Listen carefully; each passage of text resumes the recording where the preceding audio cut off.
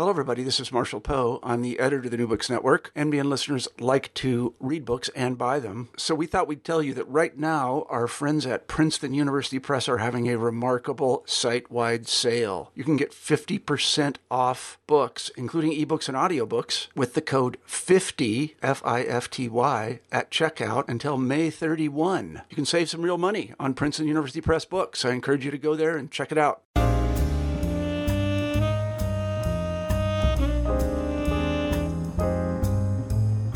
Welcome to New Books in African American Studies.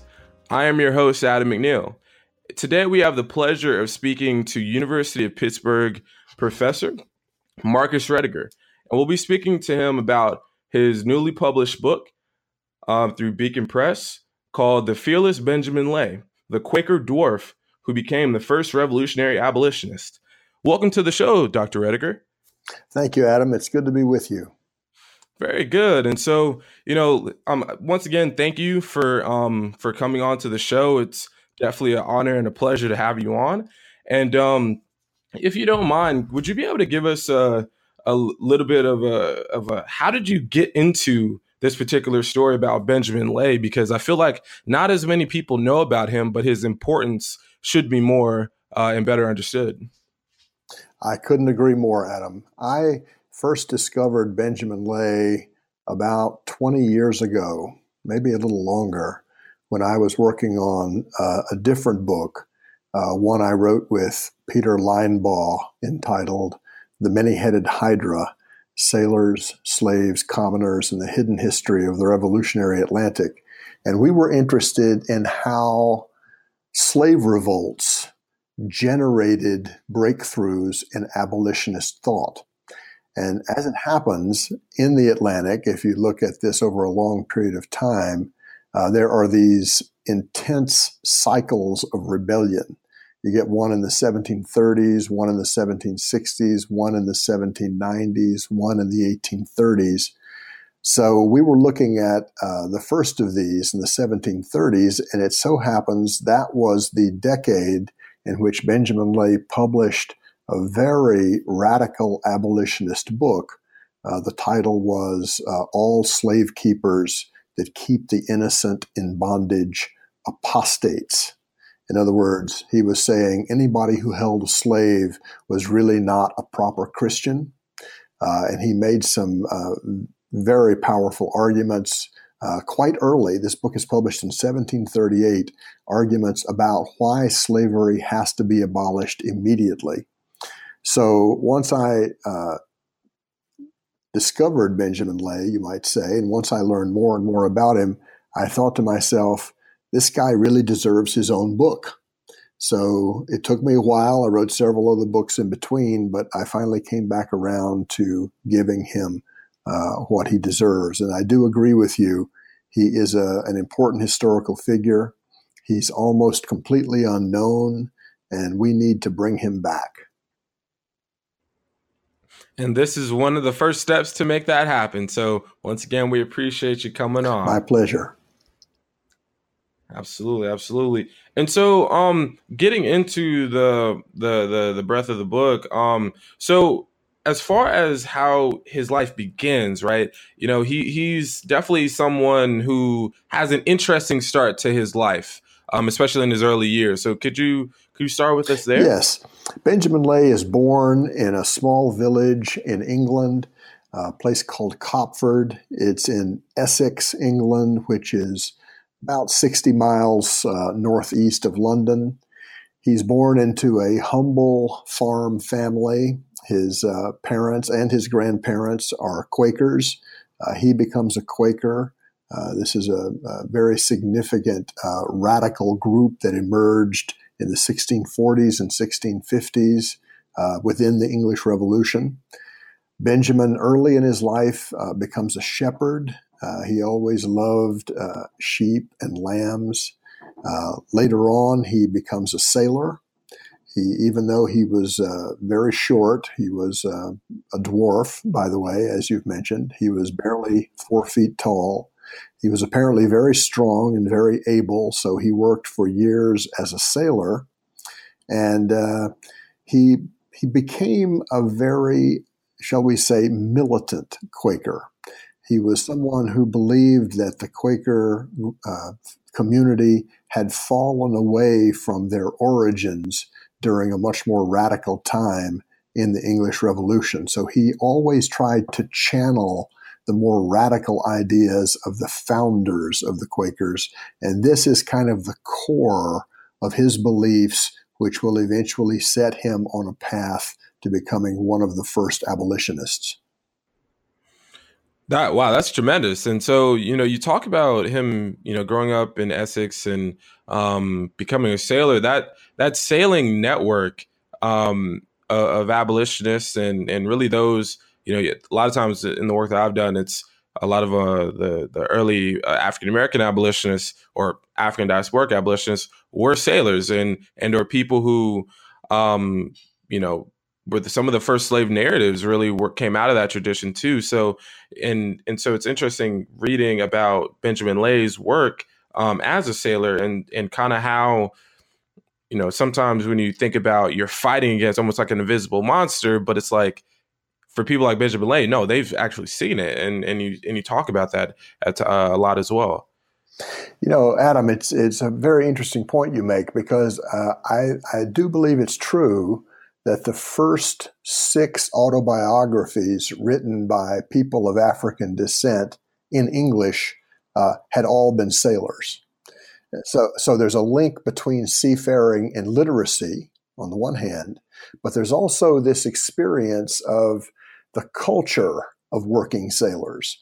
Now, we've got to remember that back in this period, in the early 1700s, when Benjamin Lay was working as a sailor, it was very common for ships' crews to be extremely diverse.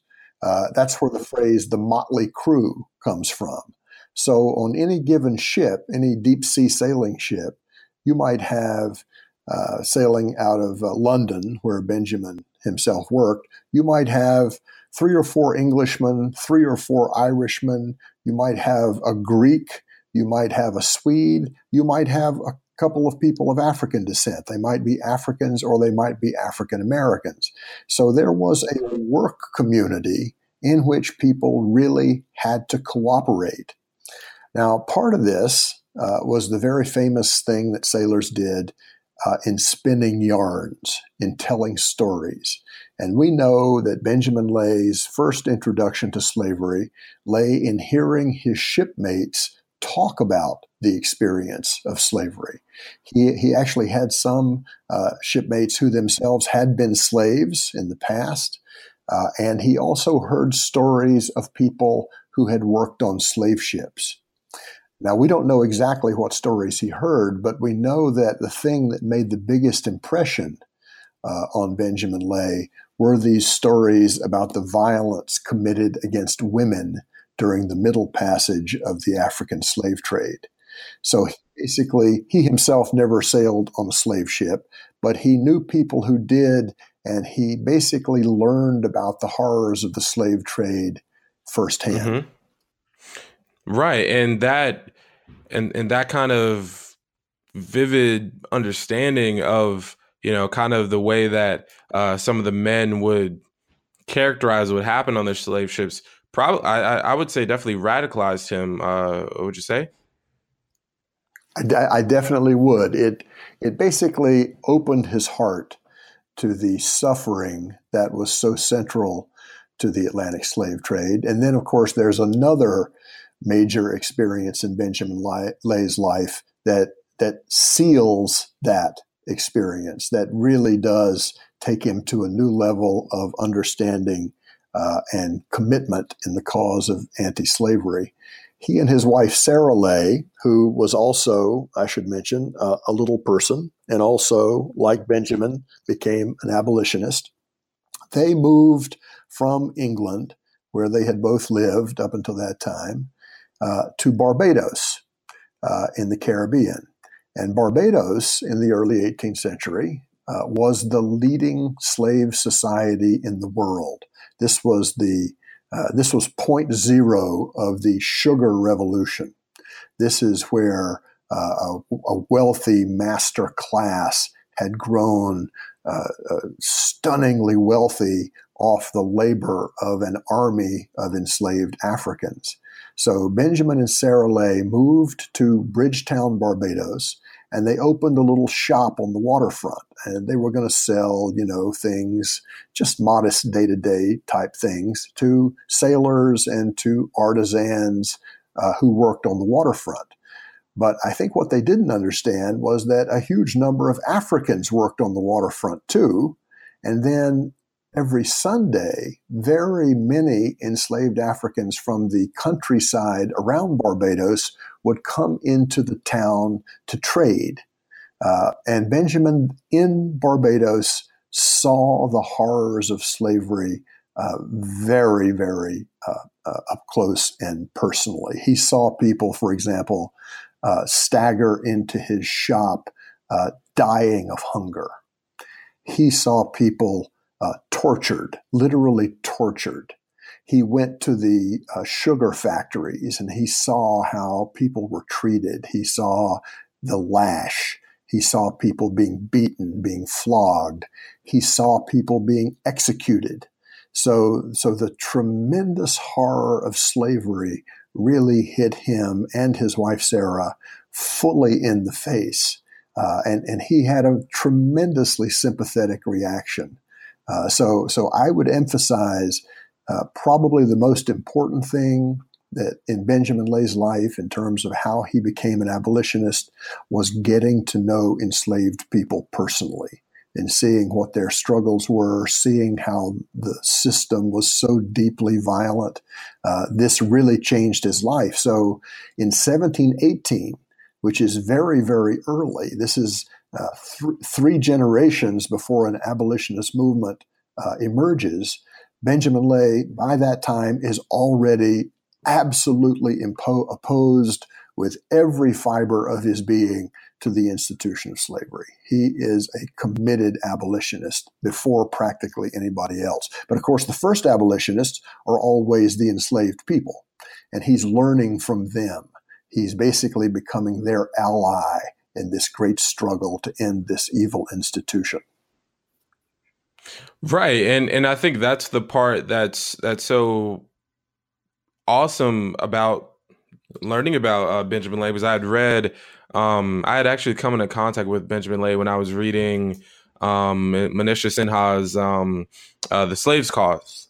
And so, right, absolutely. And so she had a portion on Quaker abolition in kind of like that revolutionary abolitionist period that she spoke about. And so that was my first foray. And so when I saw when I found your book, I was like, man, we got to get him on the show, because this, because I had seen a blurb actually on social media about the book actually, and as you probably did so eloquently on purpose, the title kind of gets you. It's like the fearless Benjamin Lay, and you juxtapose that to the Quaker dwarf who became the first revolutionary abolitionist. And so to me, I thought it just looked good. Like the aesthetics were really cool. So like once you got internal with it, it was like, wow. And you find out, when you think about things like like being a vegetarian, right? He was someone, he really cared about not only humanity, but really the world once you bring it to, once you read about what he said about being someone who, I guess now, I don't know if they, the term might not have been as there as it is now, but he was someone who ate, we would consider a vegetarian. So I think that was pretty profound in that particular time period. Definitely was. And I would agree with your observation about Manisha Sinha's book, by the way, The Slave's Cause. I would highly recommend it. And she does write quite a bit about the early Quaker abolitionists who are among the most important allies that enslaved people have in this broader struggle against slavery. But one thing that really makes Benjamin Lay unusual is that he was not only an early abolitionist, he was not only the first person, for example, to refuse to consume any commodity produced by slave labor. Now, that will actually become a major part of anti-slavery movements in the later 18th and 19th centuries. He's the first to do it. He says we must be conscious of the conditions under which these innocent-looking commodities were originally produced. The idea is a lot like the movement against sweatshops today. Think about the people who are making these things. So Benjamin Lay says every time you drop a cube of sugar into your tea, it's like you're consuming the blood of enslaved Africans because sugar is made with their blood. So anyway, he's got these very radical ideas, but he also has a broader vision in which he says we must abolish slavery. We must also stop violence against animals. We must stop capital punishment. We must live in a different way. And his way of doing this was to basically make all of his own food and to make all of his own clothes. He lived in a cave. He basically tried to live outside the capitalist marketplace because he said if you participate in trade and buy clothes and shoes and leather goods and things like that, you are contributing through your complicity to the oppression of other people. And this is a very modern idea, Adam. This is something that people are just now really starting to think about. And it's remarkable to me that Benjamin Lay is thinking about these things 300 years ago. He says, for example, that a lot of the problems that the world was experiencing in his day, especially the wars and violence, he says a lot of this originates in the way human beings treat animals. So he was a committed vegetarian. In fact, he was very nearly a vegan by today's standards. I think the only thing, he would occasionally eat honey because he loved, he was a beekeeper and he loved the bees. He loved watching their society and the way they worked. But he has just this remarkable set of very modern ideas. And I think that's one reason why it's very useful for us to remember him now. Right. And I think that's so profound because when you also look at he disrupted a lot of, I guess in the present, at least, he kind of disrupts our model of what abolition really also looks like too. So you have, he obviously he's the first revolutionary abolitionist, but also, like you said, he just did so many things that would become so, I guess, relatively normal in the more mainstream abolitionist movement. But then also, what I was thinking was when I look at Benjamin Lay's tactics, right? A lot of times when you bring it to the abolitionist movement, like violent, non-violent, or are you disruptive? Are you it almost it's funny. I remember when Bernie Sanders was running for president and he was in Seattle, he had these young women from Black Lives Matter, bum rush him on the stage to talk more about issues pertaining to their platform. And I almost look at Benjamin Lay kind of in that mold where it's like, if you're not speaking my language, I might come and get you off that stage, or at least, in my particular way, kind of, get people's attention. And so that was kind of a connection that I randomly just had, but I just, throwing that out there. Well, I think it's absolutely true. Benjamin Lay was all about action. He did not want people just to talk about the things they didn't like. He wanted to take action. He believed that philosophy had to be activist, that you had to take your ideas out into public and you had to act on them. So let me give you one example, which you, Adam, have read about in the book, but your listeners won't know about. This will give you a very good idea of just how militant Benjamin Lay was. There was a big meeting of Quakers in September 1738. This was called the Philadelphia Yearly Meeting.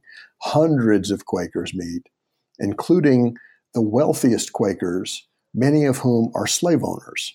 Now, people today may be surprised to hear that Quakers back in the early 18th century owned slaves, but they did. And this was a very significant matter to Benjamin Lay. So there's this big meeting. He goes to Burlington, New Jersey. He walks about 30 miles on foot. And by the way, he would always go on foot because he didn't want to exploit horses by riding them. He thought that was a mistreatment of the poor animal. So he arrives and he's going to send a big message, not only to the rich Quakers, but to the other hundreds of Quakers who were attending. And so here's how he does it. He dresses in a military uniform. Now, and he buckles a sword at his waist. And you have to realize that Quakers are already by this time pacifists. In 1660, they embraced what they called the peace testimony. They reject war, they reject weapons. But here, Benjamin Lay is dressing up like a soldier. Okay? He then takes an animal bladder, which was a fairly common way to carry liquids in those days, and he fills it up with bright red pokeberry juice. He ties that off and then puts that filled bladder inside a book. You've seen those books that have secret compartments in them, like a carved out area inside. He puts the bladder inside the book. He closes the book. He throws an overcoat over his shoulders so that no one can see the uniform or the sword or the book. And he goes into this big Quaker meeting, and he's gonna make a statement. Quakers do not have a formal minister. That people are supposed to speak as the Spirit moves them. So Benjamin stands up at a certain point, and he says to this large crowd that slavery is the greatest sin in the world. And then he throws off the overcoat, and the Quaker hall fills with these gasps. People are shocked. He then takes the book and he holds it above his head, and he pulls out the sword from its sheath. And he says, looking at the slave owners, he says, God will take vengeance against those who oppress their fellow creatures. And he's talking about enslaved Africans. Those are our fellow creatures. So he takes the sword and he runs the sword through the book, and the blood from the bladder comes gushing down his arm, and then he sprinkles it on the heads of the slave owners so that everybody will know who the offenders are. And of course, the wealthy Quakers are absolutely infuriated by this. He's basically tried to humiliate them in public, and he's actually succeeded. So a group of these Quakers surround him, and they grab him up, and they pick him up, and they literally throw him violently out into the streets. And they hope that that's the last of it. But it turns out Benjamin Lay is not through with them yet. It had been raining that day, and so he decides to go back to the main door of the Quaker meeting and to lie down in the mud so that every single person leaving that meeting is going to have to step over his body. So here's the point. No business as usual. No justice, no peace. Right? Benjamin Lay's body, one of his mottos that he lived by was "No justice, no peace." I'm not going away. I'm going to keep fighting you. I'm going to keep bringing this issue up, and you are not going to be able to escape it. Wow, yeah, that kind of story for someone who is speaking literally truth to power and really embodying what putting your body out on the line for a cause really is about too. And so, when I think about Benjamin Lay's actions, they're definitely actions that, cause a stir. And he was definitely someone who, when we talk about someone who's principled, and when I think about people who are principled and who really go to the farthest ends of what it means to be about your politics, I would say he's definitely someone who's like that, and who I think many people who are listening to this podcast are definitely going to be able to get to learn a lot from, as far as those particular abolitionists who definitely did not just talk the talk and but he definitely walked the walk. And as you would say, he's about the action. He's about that action. And so he definitely is, Adam. And I'd just like to emphasize a couple of things that you said. First of all, speak truth to power. This is one of the main principles of Benjamin Lay's life. He actually got this from reading ancient philosophy. There's a figure in ancient Greece named Diogenes who was very, very famous for speaking truth to power. He sort of dressed down Alexander the Great one day, just to give you an example. And the idea is that you must be fearless, right? You must look powerful people right in the eye and tell them the truth. And this is exactly what Benjamin Lay sought to do every day of his life. He was really, and that's related to the second point. One of the things we can learn from Benjamin Lay is about the nature of commitment, because he did live his principles. He suffered for them. He was disowned by the Quaker community 4 different times. In other words, he was so disruptive and so insistent that they addressed these moral and political issues like slavery, that a lot of the big men led these campaigns to have him kicked out. And he was kicked out, and that was actually very painful to him because he loved the Quaker community, at least the part of it that didn't own slaves. So he suffered for his beliefs, but he never, ever wavered in his commitment. And this, I think, is something that is very instructive for our own times. Right. And that's true, because sometimes, and a lot of times, when you are someone who has politics that, go against the mold, then fortunately or unfortunately, you will have to pay certain consequences for that. But in the life of Benjamin Lay, he was someone who, especially when you have his wife too, who is also an important figure in the book, who he really you could tell that he really loves her, and he loses a lot when she is gone as well. That's right. She predeceased him by 24 years. And this was a terrible, terrible loss. But she was a remarkable person in her own right. She was very charismatic. Her methods were different. She was not as disruptive as Benjamin, although she always defended him whenever he made these points in dramatic ways at Quaker meetings. She was a person who was very spiritual, was known to be a great comfort to other people, warm, caring, and like I say, every bit as committed as Benjamin to opposing the institution of slavery. In fact, it was an experience that she had which was very crucial to their decision to leave Barbados. She had gone to visit 2 Quakers a little north of where they lived in Bridgetown. And when she arrived at their home, she saw this horrific sight.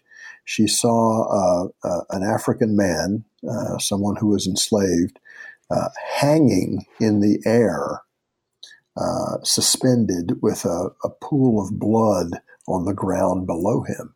And Sarah Lay, who was very tender-hearted, Mm-hmm. as Benjamin put it, was just so shocked. She was literally kind of struck dumb by the sight. She was just paralyzed in horror. And she ends up finally recovering a bit and going inside to speak to these Quakers and saying, "What is going on?"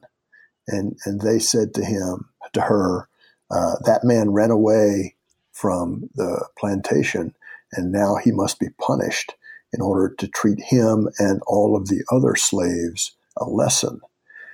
And she was horrified that they would justify this barbaric practice. So when she goes back to Bridgetown, she says to Benjamin, "We can't stay here. This violence is just too horrible." Now, the other thing that she and Benjamin did in Bridgetown was to feed the hungry. they had a kind of pastor's concern, and they would invite enslaved people to their home and prepare these big meals on Sundays. And the word got out that this was happening, and more people began to show up. And at these meetings, of course, Benjamin and Sarah would denounce the slave system. And then, of course, the slave owners found out about it. I mean, you can't hold meetings involving hundreds of people without it getting out. So they then started pressuring Benjamin and Sarah Lay to leave. They actually sought to banish them from the island because they were too opposed to the central institution of slavery. As it happens, Benjamin and Sarah were ready to leave anyway because of the horror just of seeing and living in Barbados. So they did finally leave in 1720, but they carried with them for the rest of their lives the struggles of those Afro-Barbadian people, and they committed their lives to trying to end the institution that oppressed them. Right, and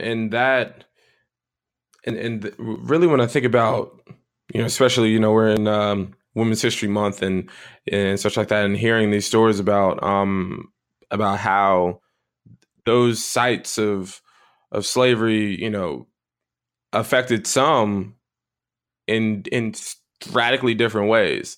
And so sometimes I think about, wow, just think about the moment that she would have seen that particular site of the man hanging, and thinking that there are those who conducted that action that saw that was just normal.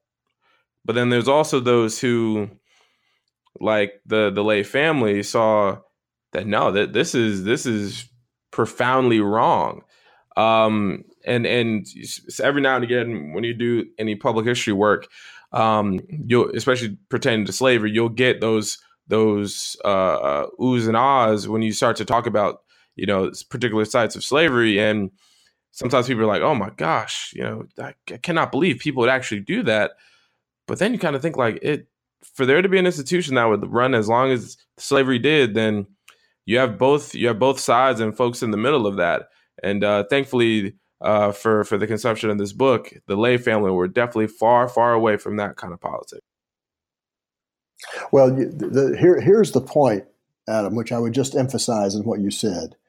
Almost all people of European descent made peace with slavery. Now, some people owned human property, right? I mean, but lots of other people who did not own human property still supported the institution. And Benjamin Lay recognized this, and he basically sought to change the minds and the hearts and minds of as many people as he possibly could.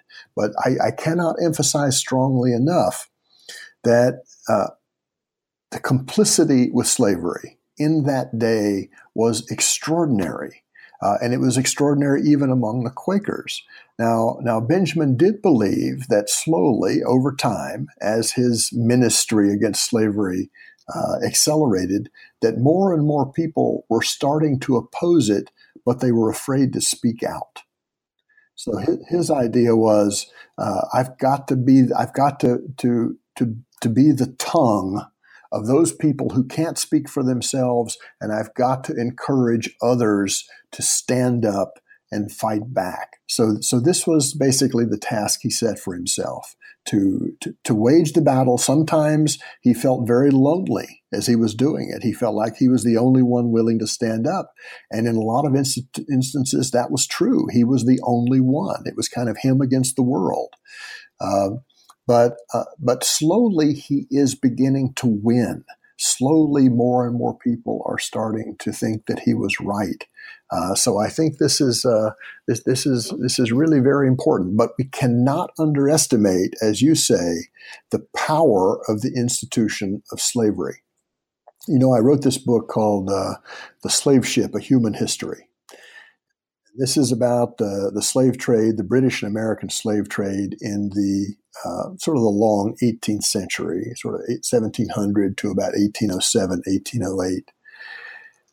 This is a case study in extreme violence and terror that was used by slave traders to control the Africans they transported to the New World. But here's the point. This went on, Adam, for almost 4 centuries. Almost 4 centuries. Now, most extremely violent instances in human history are relatively short, like the Holocaust in Nazi Germany. 6 million people killed in 6 years. But the African slave trade went on for hundreds of years. And the reason why it did was because it was so extremely profitable. And I don't just mean to the slave traders, I mean to the plantation owners and to the entire system of Atlantic capitalism. So if you are going to speak out consistently against something that is that powerful, you are going to receive extremely powerful resistance. That's why you've always got to be willing, as Benjamin Lay was, to speak truth to power. Right, and that is, once you put it into that greater context, it makes what Benjamin Lay did and abolitionists after him, but especially those who were at the vanguard, largely, because as you said, as you mentioned before, the enslaved as abolitionists is definitely something that Benjamin Lay saw. But as far as those who were non-enslaved, right, abolitionists, Benjamin Lay was at the vanguard. He was definitely at that beginning foray, and so that's why. When we talk about people like Anthony Benezet, and when we talk about William Lloyd Garrison and Thompson out in the British Isles and all these different abolitionists, and the Grimke sisters going out into the later portion of the 19th century, they have predecessors. They have those who are in their tradition, and whether or not, and that kind of goes into people saying that, even Garrison's like the first revolutionary abolitionist, and revolutionary in the, not just the era sense, but just in a larger sense. It's like, okay, maybe not. Maybe read The Fearless Benjamin Lay, the Quaker dwarf who became the first revolutionary abolitionist, and you'll probably come out with a different perspective than that, or at least an added one. Yeah, let me add something right there, because one of the reasons I wrote this book was basically to say that the abolition movement is older than we thought. In its origins, it's more radical than we thought. And of course, these are reasons why a lot of very good historians of abolition have left Benjamin Lay out. He did not really fit the story of abolition as they wanted to tell it. And they wanted to present it as basically as the work of white middle class and upper class men who became enlightened and decided that slavery must be abolished. Well, the Benjamin Lay story contradicts all that. This is a story of him meeting and working with enslaved Africans from the bottom up, not from the top down, with people like William Wilberforce, the British aristocrat who gets all the credit for leading the anti-slavery movement. This is a different sort of movement, much more radical, much more confrontational. And I think that Benjamin Lay can teach us that this abolition movement itself was much more complicated than we have understood. I think this is really one of the important things about him. He's from the wrong class. He doesn't really fit the profile of an abolitionist. And yet he arguably did more than practically any of the others. And he certainly had one of the most radical visions of both how and why slavery must be eliminated if anyone was to have a decent and better life.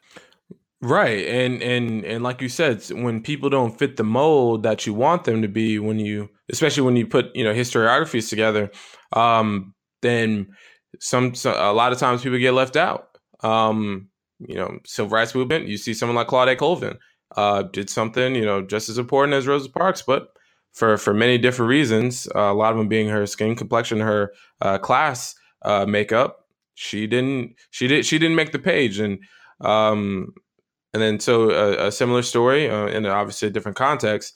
I definitely think speaks to Benjamin Lay here, and also something that I was thinking about as a personal question when it comes to the legacy of Benjamin Lay. We're kind of talking about that, but even contemporaries of Benjamin Lay, how did they take him in as far as, around the time that he died, but also, as far as his legacy within that Philadelphia class, that Pennsylvania class of abolitionists? Yeah, it's interesting. One of the things that happens with Benjamin Lay, I mean, he does suffer repression at the hands of his fellow Quakers. I mean, they disown him. And we might, Adam, want in a few minutes to get into a new subject, which is that two Quaker congregations that disowned Benjamin have now taken him back. And I think this is a very encouraging development. But he did suffer a great deal of persecution. He was laughed at. He was mocked. He was scorned. He suffered, and he was then left out of that Quaker community. Now, as the abolition movement developed, as it got stronger, really after Benjamin's death in 1759, some of the more radical abolitionists began to reach back to him and say, look, our movement is old. Our movement contains someone like Benjamin Lay. So there were republications of his biography, for example, in the 1830s by Lydia Maria Child and Benjamin Lundy. So Benjamin Lay is actually recuperated as part of the genealogy of the abolition movement. But then after the Civil War, after Reconstruction, when American society makes a very racist turn into social Darwinism and really probably in Jim Crow, I mean, this is the period we're talking about, then there is a systematic forgetting not only of abolitionism in general, but especially of its more radical members like Benjamin Lay. So it's really up to us now to bring him back and say, and basically tell people what can be learned from him now. In other words, we've got to put him back on the page. Right. And definitely, that's very important because, you have two of the important kind of middle stage abolitionists between, the Revolutionary War ending and the first couple decades of the 19th century, as the movement is starting to pick up more and more steam and really hit its stride. You have two very, very important abolitionists who kind of set the foundation for, people like Garrison and Mariah Stewart and all these different people in the 19th century, in the 1830s and 1840s, who reached back for motivation into the 18th century world that Benjamin Lay really lived the majority of his life in. Yes, and see, here's a related point. One of the things that people frequently say is, well, in the 18th century, everybody accepted slavery. And this is why we can't really judge Thomas Jefferson by contemporary standards. Some people say he was a prisoner of the world of slavery. Well, to me, this is totally false. First of all, we know, I mean, if the magnificent scholarship on the subject of slavery has proved anything in the last 50 years, it is that enslaved people themselves never accepted this institution, and they found hundreds of ways to fight back. And it's also at the same time true that even in the Euro-American population, you can't say everybody supported the institution of slavery, because here is Benjamin Lay and he emphatically refused it. So to say that people who were the contemporaries of Jefferson, to say that people who actually existed before Jefferson already had a radical abolitionist program, that puts those later thinkers like Washington and Jefferson in a new light. In other words, we know that the ideas were available. They were there, and they rejected them, and they went with their economic interests. And in fact, it was the institution of slavery which allowed them to develop their political ideas. So putting Benjamin Lay back in history changes the context for how we evaluate other historical figures. Right, and that's actually a very important point, because I had a scholar, Kay Wright Lewis, on the show a couple months ago, and she made a particular case in her book, A Curse Upon the Nation, about the history of race war, and how she talked about decisions. People make decisions, and I love the point that you just made, because Jefferson was someone who he was born into a particular class, but he himself made decisions that continued that legacy that he was born into, and strengthened it and elongated it, and built institutions based upon slavery. And so, to me, when I think about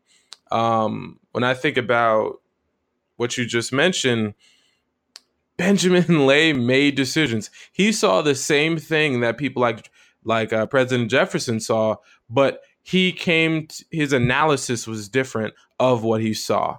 And I think that is, when we talk about like Confederate iconography, and when we talk about the iconography of in our public life, when we walk around, what we see in Richmond or New Orleans, or they got Confederate flags up in New Hampshire, not far from where I am. And so you have these different things, and so at the end of the day, you could just base it off of, maybe not quote unquote simply, but largely personal decisions.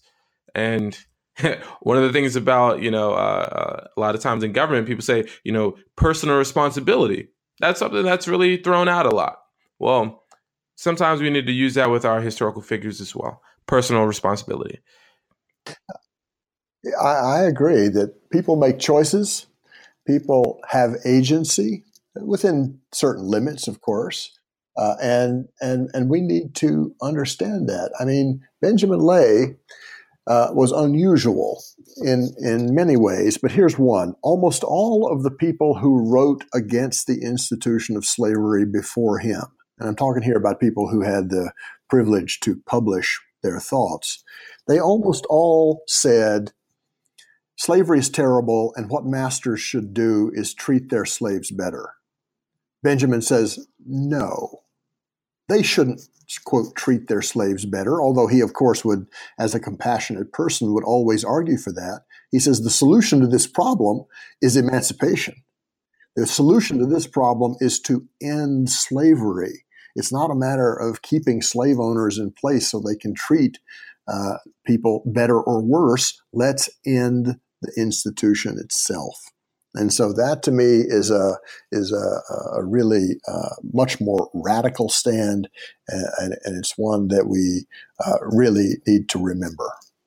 Absolutely. And also, in the time that we do have left, if you don't mind, I would love to hear more about that particular point that you mentioned a few minutes ago about the two churches, the two Quaker churches that expelled Benjamin Lay, that are now, I think, as you mentioned, that they're rethinking that particular decision.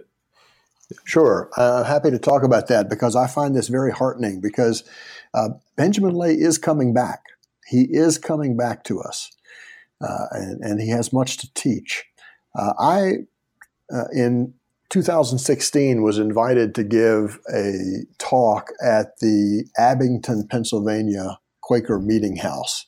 This is a meeting house just outside Philadelphia, and as it happens, this is the meeting in which Benjamin and Sarah were both members.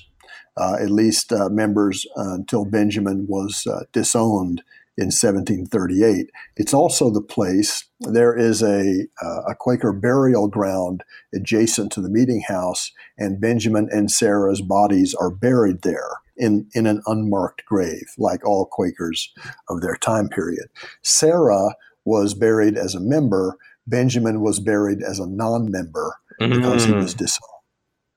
Okay, so I'm invited to speak there, and it turns out there are a significant number of local people in Abington who do know the story of Benjamin Lay and are very eager to do something about it. So I gave a talk. We had a very good discussion. A conversation begins in this Quaker meeting about what should they do, because what I said to them, I gave a lot of thought to what I wanted to say in speaking to the Abington Quakers. I said at the end of my talk, I said, look, you know he was right about slavery. You know that, right? And everybody agreed. And I said, and so what if his methods were extreme and he was disruptive? He needed to be disruptive in order to try to shake people and wake them up about this evil in their midst. So the Quakers began to discuss whether he could be readmitted, as I had suggested. And it turns out they do not have a formal way of readmitting the dead, because you can't really ask somebody whether they want to be readmitted or not. I feel very confident in saying that I do think Benjamin Lay would definitely have wanted to be readmitted to the Quaker community. He loved Quakerism. So this debate went on for a while. I went back and gave another talk at the Abington meeting this past October after the book was published. And soon after that, a proposal was made in the Abington Quaker meeting that they decide by consensus that Benjamin Lay was a friend of the truth. Even though he was disowned by their meeting, he was a friend of the truth, and that they would now, after these many years, like to affirm their kinship with his spirit. So basically what they decided to do was to rehabilitate him and bring him back and say, he is part of us, he is part of our history, and we honor and respect him for what he did. Now, independently of that, I got an email from a Quaker in London who happened to belong to a Quaker meeting there that had disowned Benjamin Lay, so they took a similar action. So now 2 of the 4 Quaker groups who've disowned Benjamin Lay have taken him back. And there's actually going to be a grave marker placed where on the spot where it's believed that Benjamin and Sarah are buried. That's going to happen next month in Abington. So this is a very important public acknowledgement. Benjamin and Sarah Lay were part of our community. We honor them, and this is his reentry into history. It's also his reentry into our present. And if I may, I would just like to add, I am currently writing a play with a dear friend and a distinguished playwright, Naomi Wallace. And the title of this play is The Return of Benjamin Lay. Wow. So it's really all about this very same issue. It's going to be a one-person play. The part will be played by a dwarf actor, and it will be all about Benjamin Lay's return to history, return to consciousness, return to Quakerism, and how we must now remember him. Wow, that is some tremendous work, and this is why writing history is so important, because so many times you have opportunities to rehabilitate the image of someone that whose image should have never been soiled in the first place. And so when you look at the kind of work that you are helping to aid communities at bringing back particular figures into their fold who, were very important to their particular communities, this is why history is so important, because no other field can really bring people back in this particular way. And so, you're doing that across oceans, right? So you're doing this on a huge level, and which is phenomenal. And then even more hearing about the fact that you and the particular playwright are are coming together to do this particular play, I think is great. And to even go further, a lot of discussions in spaces of disability and especially in acting, where you have people playing a particular role, but they do not personally have that role in their life. And so to see that you are getting a dwarf actor to play in this one person role, I think is profound in so many different levels, and definitely a great opportunity, and also to show how writing in history can also take you to other places too, which is pretty cool, especially as someone who's going to start a PhD in a couple months. Well, I wish you all the best with that. I couldn't agree more, Adam, that history is uniquely positioned to help us think about our present and our future. In other words, we reach back to people in the past because we think they're meaningful to us. Benjamin Lay is very meaningful to me. Benjamin Lay, I think, should be meaningful to people who want to fight for a better world, because he was a fighter. He was, in his heart of hearts, a fighter for something better. And I'll tell you something, this debate is going to continue in this country. Who are the proper heroes for a diverse and multi-ethnic society? What kinds of heroes should we have? Well, and I'll tell you something, if people want to tear down the statues of Confederate generals, I'd be happy to help them put up some statues of Benjamin Lay and Nat Turner and Denmark Vesey and other rebels who have been so central to American history. Absolutely. Hey, I'm right there with you. I am right there with you with that. And so in the brief time that we have left, you mentioned that you're working on this particular play, but is there anything else that you're working on in the future as well? If you don't mind giving us a brief talk about. No, I'm happy to do that. The play is my main concern at the moment. Right. Naomi Wallace and I have finished a first draft of that play. We're probably going to do a reading sometime in May in London, working with a stage director and an actor. We'll then make another round of revisions and then probably send the play around to various theaters to see if anybody wants to produce it. And I'm very hopeful that they will. I do have a history project beyond that. And I was thinking about what kind of book I might want to write next. Mm-hmm. And I decided that, having spent really 40 years now studying the life and work of people at sea, whether on merchant ships or pirate ships or slave ships, that this would be a suitable subject for me to write about. And I decided that I would do this essentially by making Herman Melville my shipmate. I'm going to use Herman Melville's sea novels. He wrote 6 of them. Right. And Melville did, of course, have an experience as a sailor. He went to sea for several years, which is why he knew so much about ships in the sea. So I'm going to write a book that is kind of a reflection on work at sea, on the oceans themselves as an ecological resource, and really try to bring to a certain kind of conclusion a theme that I've been writing about my entire life.